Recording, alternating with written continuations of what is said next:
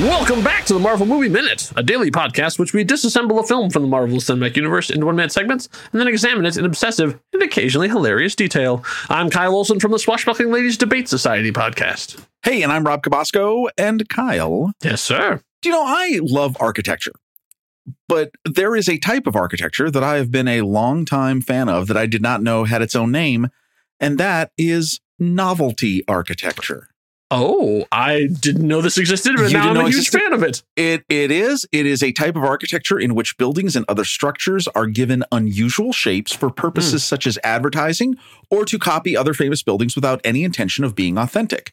Their size and novelty means that they often serve as landmarks.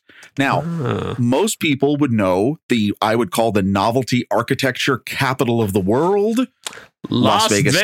That you knew where I was going, right? Now, if you said, what's the second biggest one? I don't know if people would know this, but from what I've read and seen, and I haven't been there yet, but I would actually say Gatlinburg, Tennessee has become the second biggest capital because they have a stretch of land that is nothing but outrageous building after outrageous building. And I think there is one building there in particular. It is the Museum of Titanic Artifacts. And the building is in the shape of the Titanic, which is crazy. So it's very cool. Now, and people have been to Las Vegas, or you've been to other places that see this. For those fans of the Midwest, I would say the Wisconsin Dells. You knew where I was going with this. So there's obviously the kitsch factor. And by kitsch, I mean the corniness, whatever, the ironic factor of this. Your mileage will vary on this. And probably one of the biggest pieces of novelty architecture that I have ever visited personally is the famous Brooks catsup bottle, which has been trademarked the world's largest catsup bottle, which is a water tower in Collinsville, Illinois. It is claimed to be the largest catsup. I'm saying catsup because it's not ketchup. This is ridiculous. Catsup bottle in the world. Is this a GIF controversy of catsup and ketchup? No, well, I don't. I'm sure it hasn't, but no, this is actually catsup. This is what this is called. Okay. I don't know what I did. Go on. It's a prime example of mid-20th century novelty architecture. It is listed on the National Register of Historic Places. When we went to see it, we took a road trip many years ago, and we stopped off at some of these ridiculous things in the middle part of the United States. And when we went and saw this, it was cool. It really wasn't cool at all. And what I really hoped was that there would be a big French fry stand like somewhere in the vicinity of it, because that would make sense. Yeah. Any of you from Collinsville, Illinois, you should put a ketchup stand next to the world's largest ketchup bottle. I'm sorry, I digress. What does this all have to do with what we're going to talk about? It's a primary part of this minute. That's right. Because very rarely do you hear anyone talk about both Tommy Bartlett's Robot World and Iron Man 2 from 2010, directed Jon Favreau. But here we are.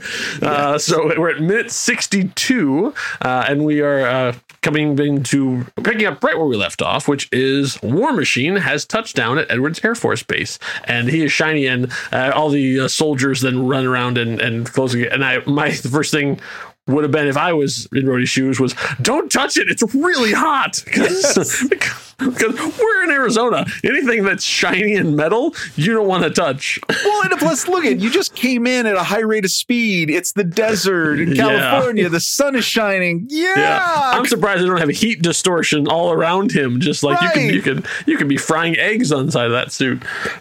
So we have him staying there, and so Major Allen comes walking up around surrounded by soldiers. And like I said, there in the credits, there is no listing for soldier like there is in Incredible Hulk. So as far as I can tell, these are actual real working soldiers who got a really prime gig that day.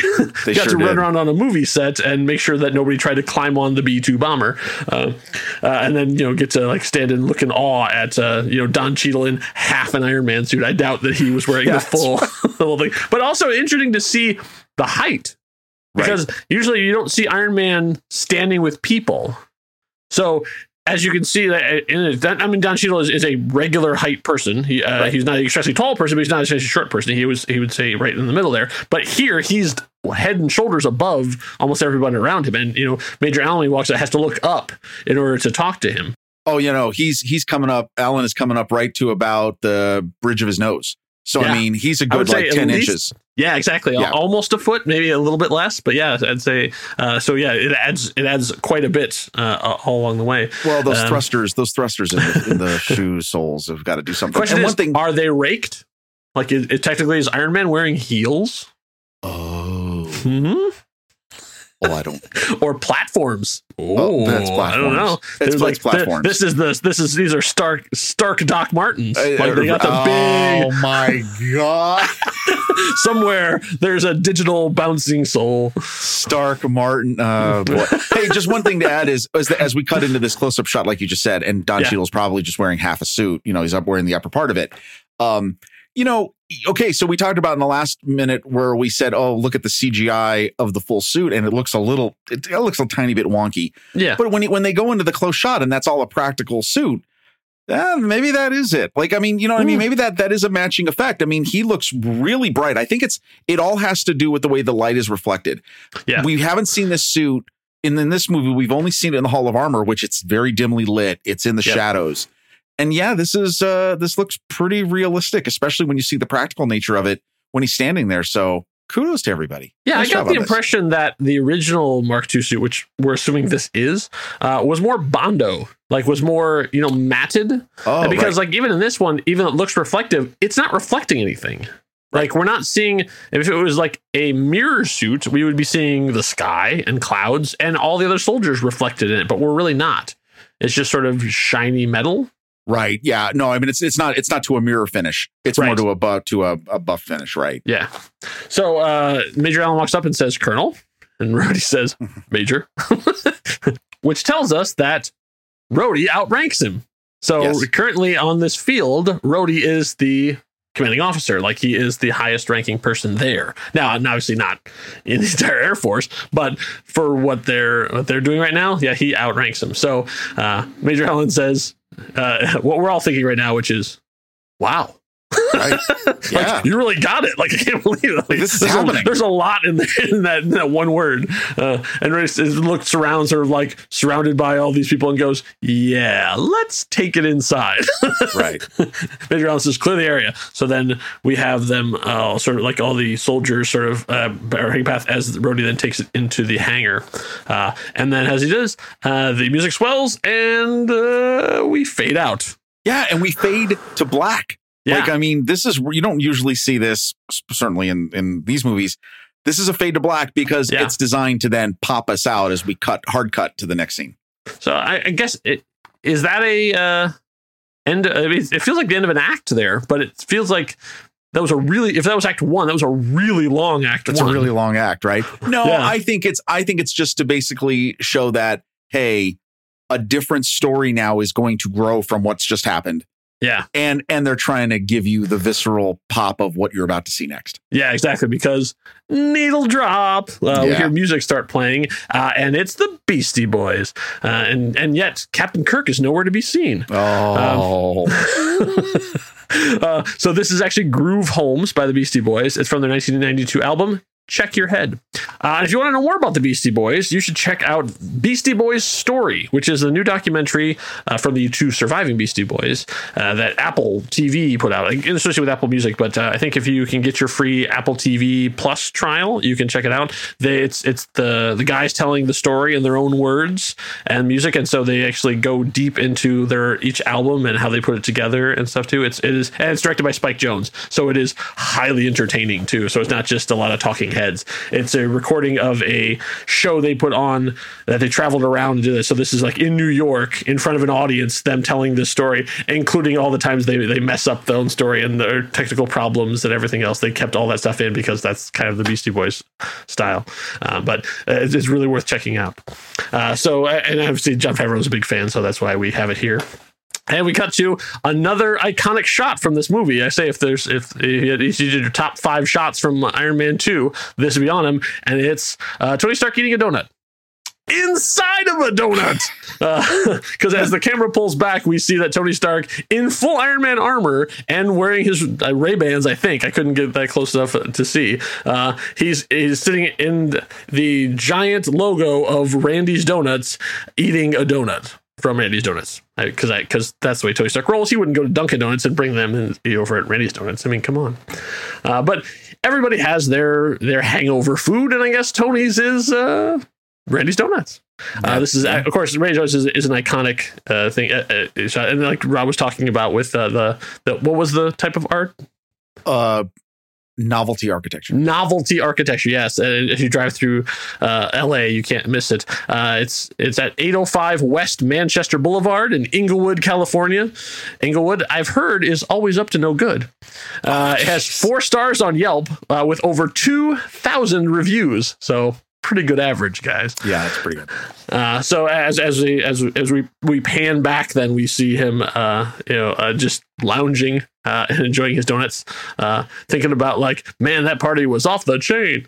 And so as we see somebody's looking at him. It is a bald black man, and my God, it's Nick Fury. Okay, wait, can I just tell you, this is one of the greatest. We've talked about, okay, and I think this is a bookend to something. Yes. We talked about in a previous minute when Tony he's just finished the fight with Rhodey. Yep. And we have that amazing zoom that pushes in from outside the place down right to Tony's face. Mm-hmm. You realize that this is the opposite of that.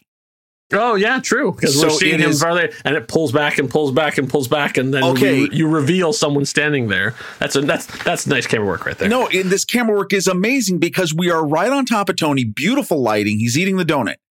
It's pulling back, and we realize, wait, where is he? Oh, yeah, he's in a donut. Oh, my God, he's in Randy's Donuts. And it keeps pulling back until Nick enters into the shot from the left. This is a gorgeous camera movement. And it is the bookend to the shot of Tony defeated in his kitchen, basically, for lack of a better area of kitchen fireplace.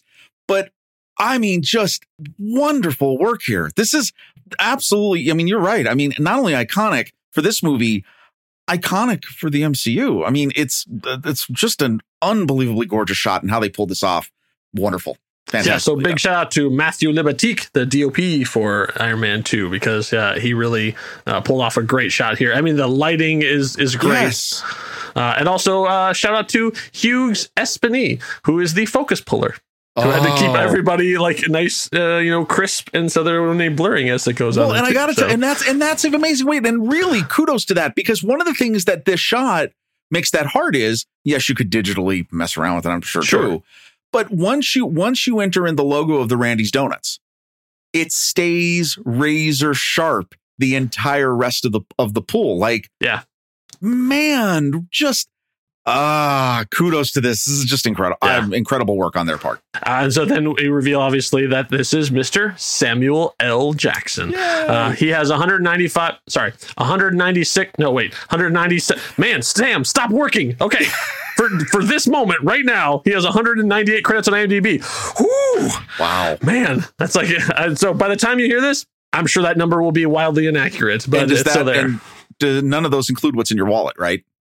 Right. Does not include any commercials at all, or it does include voiceover. So like Afro Samurai technically is on that list, but none of the commercials, and that includes every cameo as well.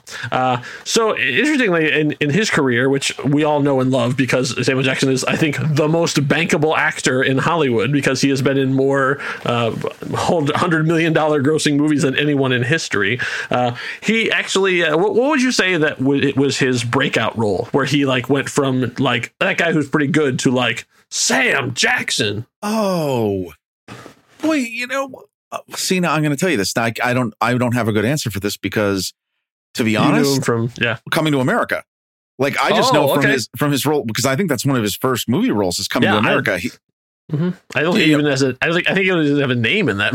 Oh no, he's just the guy who tries to hold up the McDowell's hold up man. I think it's just what he's credited as. I know. Which, by the way, little sidetrack. Okay, of course we're mentioning the very famous Eddie Murphy Arsenio Hall comedy Coming to America. By the time you hear this, you're probably enjoying the sequel. I was going to say, you're definitely hearing this like after it's come out. Seen it. I really kind of hope that Sam Jackson, let's go on a limb here. I hope he has a cameo in it. That would be great. That would be really amazing. Great. I hope Eric LaSalle is in it as well. I mean, there's yes. all of that. So no, like, yeah, no, I mean, I think of Coming to America, but I mean, that's his first role. But, you know, now when you just think of Sam Jackson, that's what I think of. What do you think is his turning point? Like, I would say for me, it would be Pulp Fiction. Oh, because he did a lot of great stuff with Spike Lee. Right. But I mean, and as people look back, they went, oh yeah, he was that one. But I don't think he was a name until that. And that was in 94. And so when he did Pulp Fiction, he was 46 years old. What? Yeah. Like, he was a grown man, like barely making it in Hollywood. And when Quentin Tarantino went, I want that guy. Hold on. I just want to say a couple things. For all of us who might be listening to this, they're in their late 40s. Yep. I just want to say that is incredibly hopeful and amazing and therapeutic to know that you could be in your late 40s and your career might only just be hitting its stride. Yeah. Yeah. So for all the Sir Laurence Olivier who won an Oscar at age 18. Yeah. Whatever. There are a lot of people out there like, Alan Rickman, who did not get his first movie role until well into his 40s. So it's not too late. That's right. You Matt Damons and Ben Affleck's out of there. Suck it. Whatever. Yeah, right.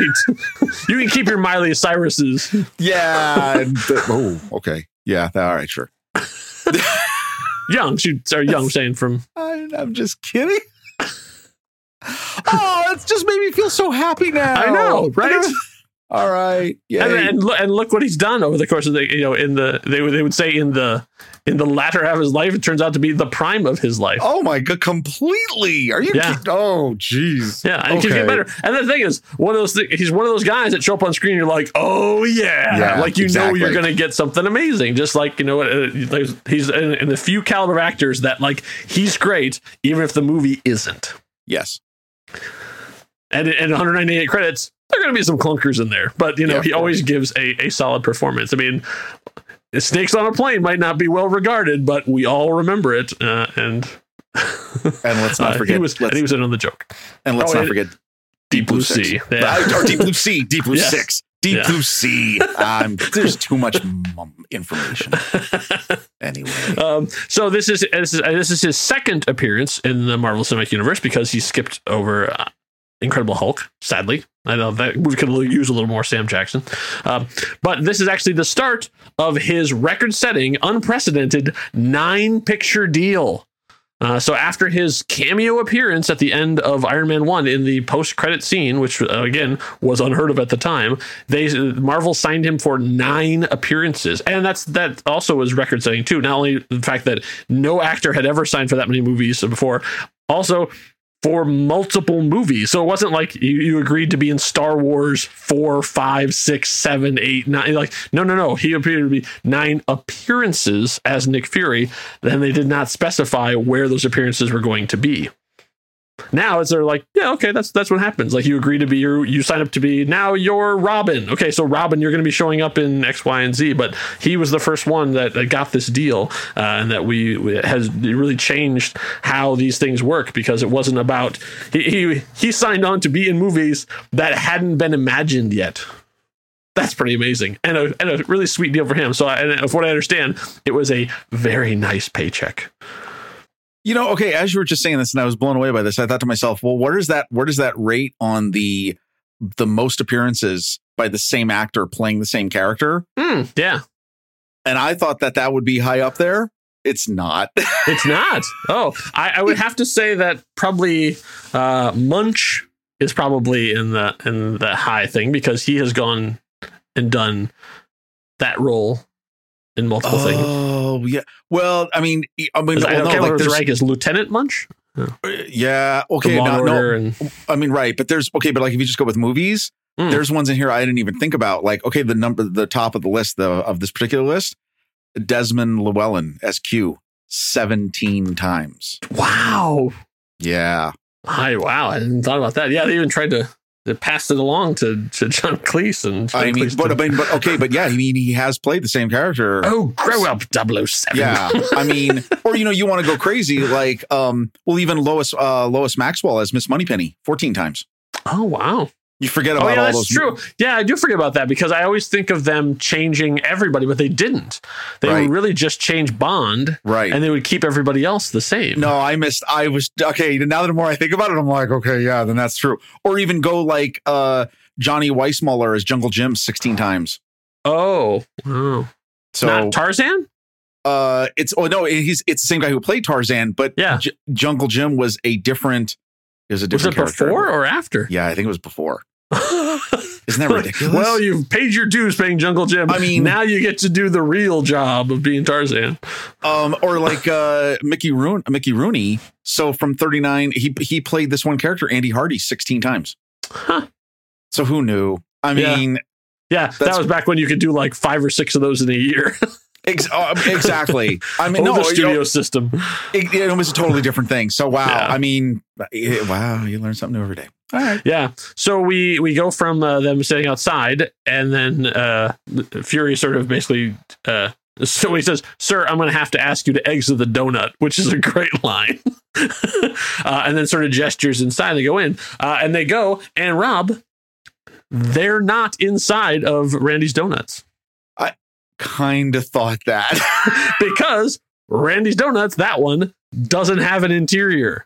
It is a drive-up only restaurant. There is no interior. So in the commentary, he does not reveal where this is, but it reveals it is a completely different location that they redressed as if it was the interior of Randy's Donuts. And you can see even the logos that they paint backwards on the windows above them. That's all set dressing. Yeah, it's all set dressing. And okay, but I will say, though, kudos to the people because those booths are amazing. Yeah. They are like really the vacuum looks like a 70s, It's a 70s. I mean, seriously, it looks absolutely perfect. I even love the cars in the background. We've got all different types of makes and models, years and stuff. Okay, I love this because I didn't think it was the same location, but I love those booths. Those are amazing. I love the juxtaposition of ordinary and extraordinary, and extraordinary and ordinary. And that's what's great about this is you have the super secret spy who had his eye gouged out by an alien cat who is sitting talking to spoiler alert for I don't know what. I won't tell you where it is, but you'll have to find out. Right. Sitting next to a man in a multi-million-dollar suit of armor, and they're both sharing donuts and coffee. I love this. And just that look of them sitting in this really probably run down restaurant. Like I'm not saying Randy's Donuts and nothing but love, but wherever this was probably was not the nicest place in the world, and they redressed it to look that way. No, not at all. But it was the same kind of thing. Like if you had Jane Foster in Asgard is interesting. or Thor in Oklahoma is interesting. It's the opposite thing. So I love this. He's in this huge armor full of repulsors and micro missiles and heads up displays, and they're just chilling, drinking coffee, eating donuts. Well, no, and I love so great. And coming back to this movie, which I've said obviously I really enjoy this movie. I didn't realize how awesome this sequence is. Because again, I gushed so much about the pull-out shot, right? Where he's in the donut. Mm-hmm. You're right. I mean, this image it makes me smile ear to ear. And I love too, since we're thinking, okay, this is older Stark technology in terms of the Iron Man suit. The helmet, I love how the helmet plays a role. Because the helmet, because it can't just, collapse in and of itself, right? I love the fact that it's kind of like his lunchbox or his hard hat. Like he's a construction worker. Yeah, they're like on a break. And so they're just like sets it down. And I love that. I mean, I've never loved it as much as I've noticed it this time. Like, it just looks amazing. Like, I think this is great. This is one thing I will give Jon Favreau. Like, obviously, I've taken some shots this movie, and I will still as we go on. But I really like him and Matthew working together. They shoot so beautifully. Like the colors in this just pop. This is like, and if we in like 2090 when we get to Infinity War and stuff too, this is my major complaint with the Russos is the muted colors. Like, these are giant superheroes, and yet they put like a gray filter over everything. Right. It's like I mean, I can't tell you how many times I've watched the end of Endgame. And that's one of my go-to comfort foods when I'm feeling down about the world and everything. I watched that stuff, but I'm like, I wish that, like, why isn't Cap's suit blue? Why isn't Iron Man gleaming? Like, I mean, it's the colors don't pop. They go for this very muted tone. I don't like this, but Favreau doesn't, and that's what makes it so great. Is like the orange and the light coming in, and Sam Jackson's, like that the dark leather coat and everything. I mean, there's such great color scheme going on in here. I just love it. I only wish the scene matched up to the visuals. Well, we're gonna have a problem in the next minute. Spoiler. Yeah, the next couple minutes, it's when it comes down. We won't get into that just yet. Just enjoy we got this plenty right of stuff now. to talk about, but yeah, so like I'm just enjoying what I like right now. And I like because the dialogue is not going to be the best. Well, there's a visual part that I'm going to really have a problem with next minute. Yeah, but anyway, me too. So, but the only thing on this is okay. And actually, this comes to the end of the minute. I mean, obviously, their initial conversation which is kind of awkward, where Tony's like, do I, Nick's got the funny comment about, secret boy band. No, Tony says, I told you I don't want to join your super secret boy band. Gotcha. Which I'm like, that's a good line. And also the fact that like it is a boy band because at the point there's no girls. You're right. No, and that's cool. And then he does do this awkward thing of, do I look at the patch or do I look at the eye? Right. Yeah. Which is insulting. I do like though that like Fury doesn't, first of all, I love Sam Jackson as Nick Fury. He's a little different here than he will be later on. Oh yeah. But at this point, he doesn't take it. Like he basically just like, okay, like that's, you want to play it like that? And he goes, no. See, I remember you do everything yourself. How's that working out for you? Exactly. I love that. Boom! Like, and that's a body shot because Tony goes, it's, and then because she's like spinning like, oh, wow, you totally nailed me with that one. Like he really, and then that's when he brings up like, oh, well, I'm Tony Stark, so I'm going to hit you with I'm going to get you with a personal insult. I don't want to get off on the wrong foot. Do I look at the patch or the eye? Like, I don't have a response to what you just said. So I'm going to casually insult you. Well, and it's the difference here is I think what you're really seeing in this scene, at least in this moment, is two different kinds of confidence. Yeah. Confidence that is true and based in I'm 5 steps ahead. Yeah. Nick Fury. Yeah. And Tony Stark's, which is I'm actually compromised and right now I'm faking it. I'm just trying to make you think that I'm in complete control because I'm not. And I love that. I mean, I think I really love just how this scene works up until this moment. Mm-hmm. Because it's wonderful. I mean, again, and putting that type of conversation between these two confident heroes in this surreal environment just works. It just works really well. The only negative thing I would put on this is, and I have mentioned this before, when you're doing the full practical effects suit, there are issues.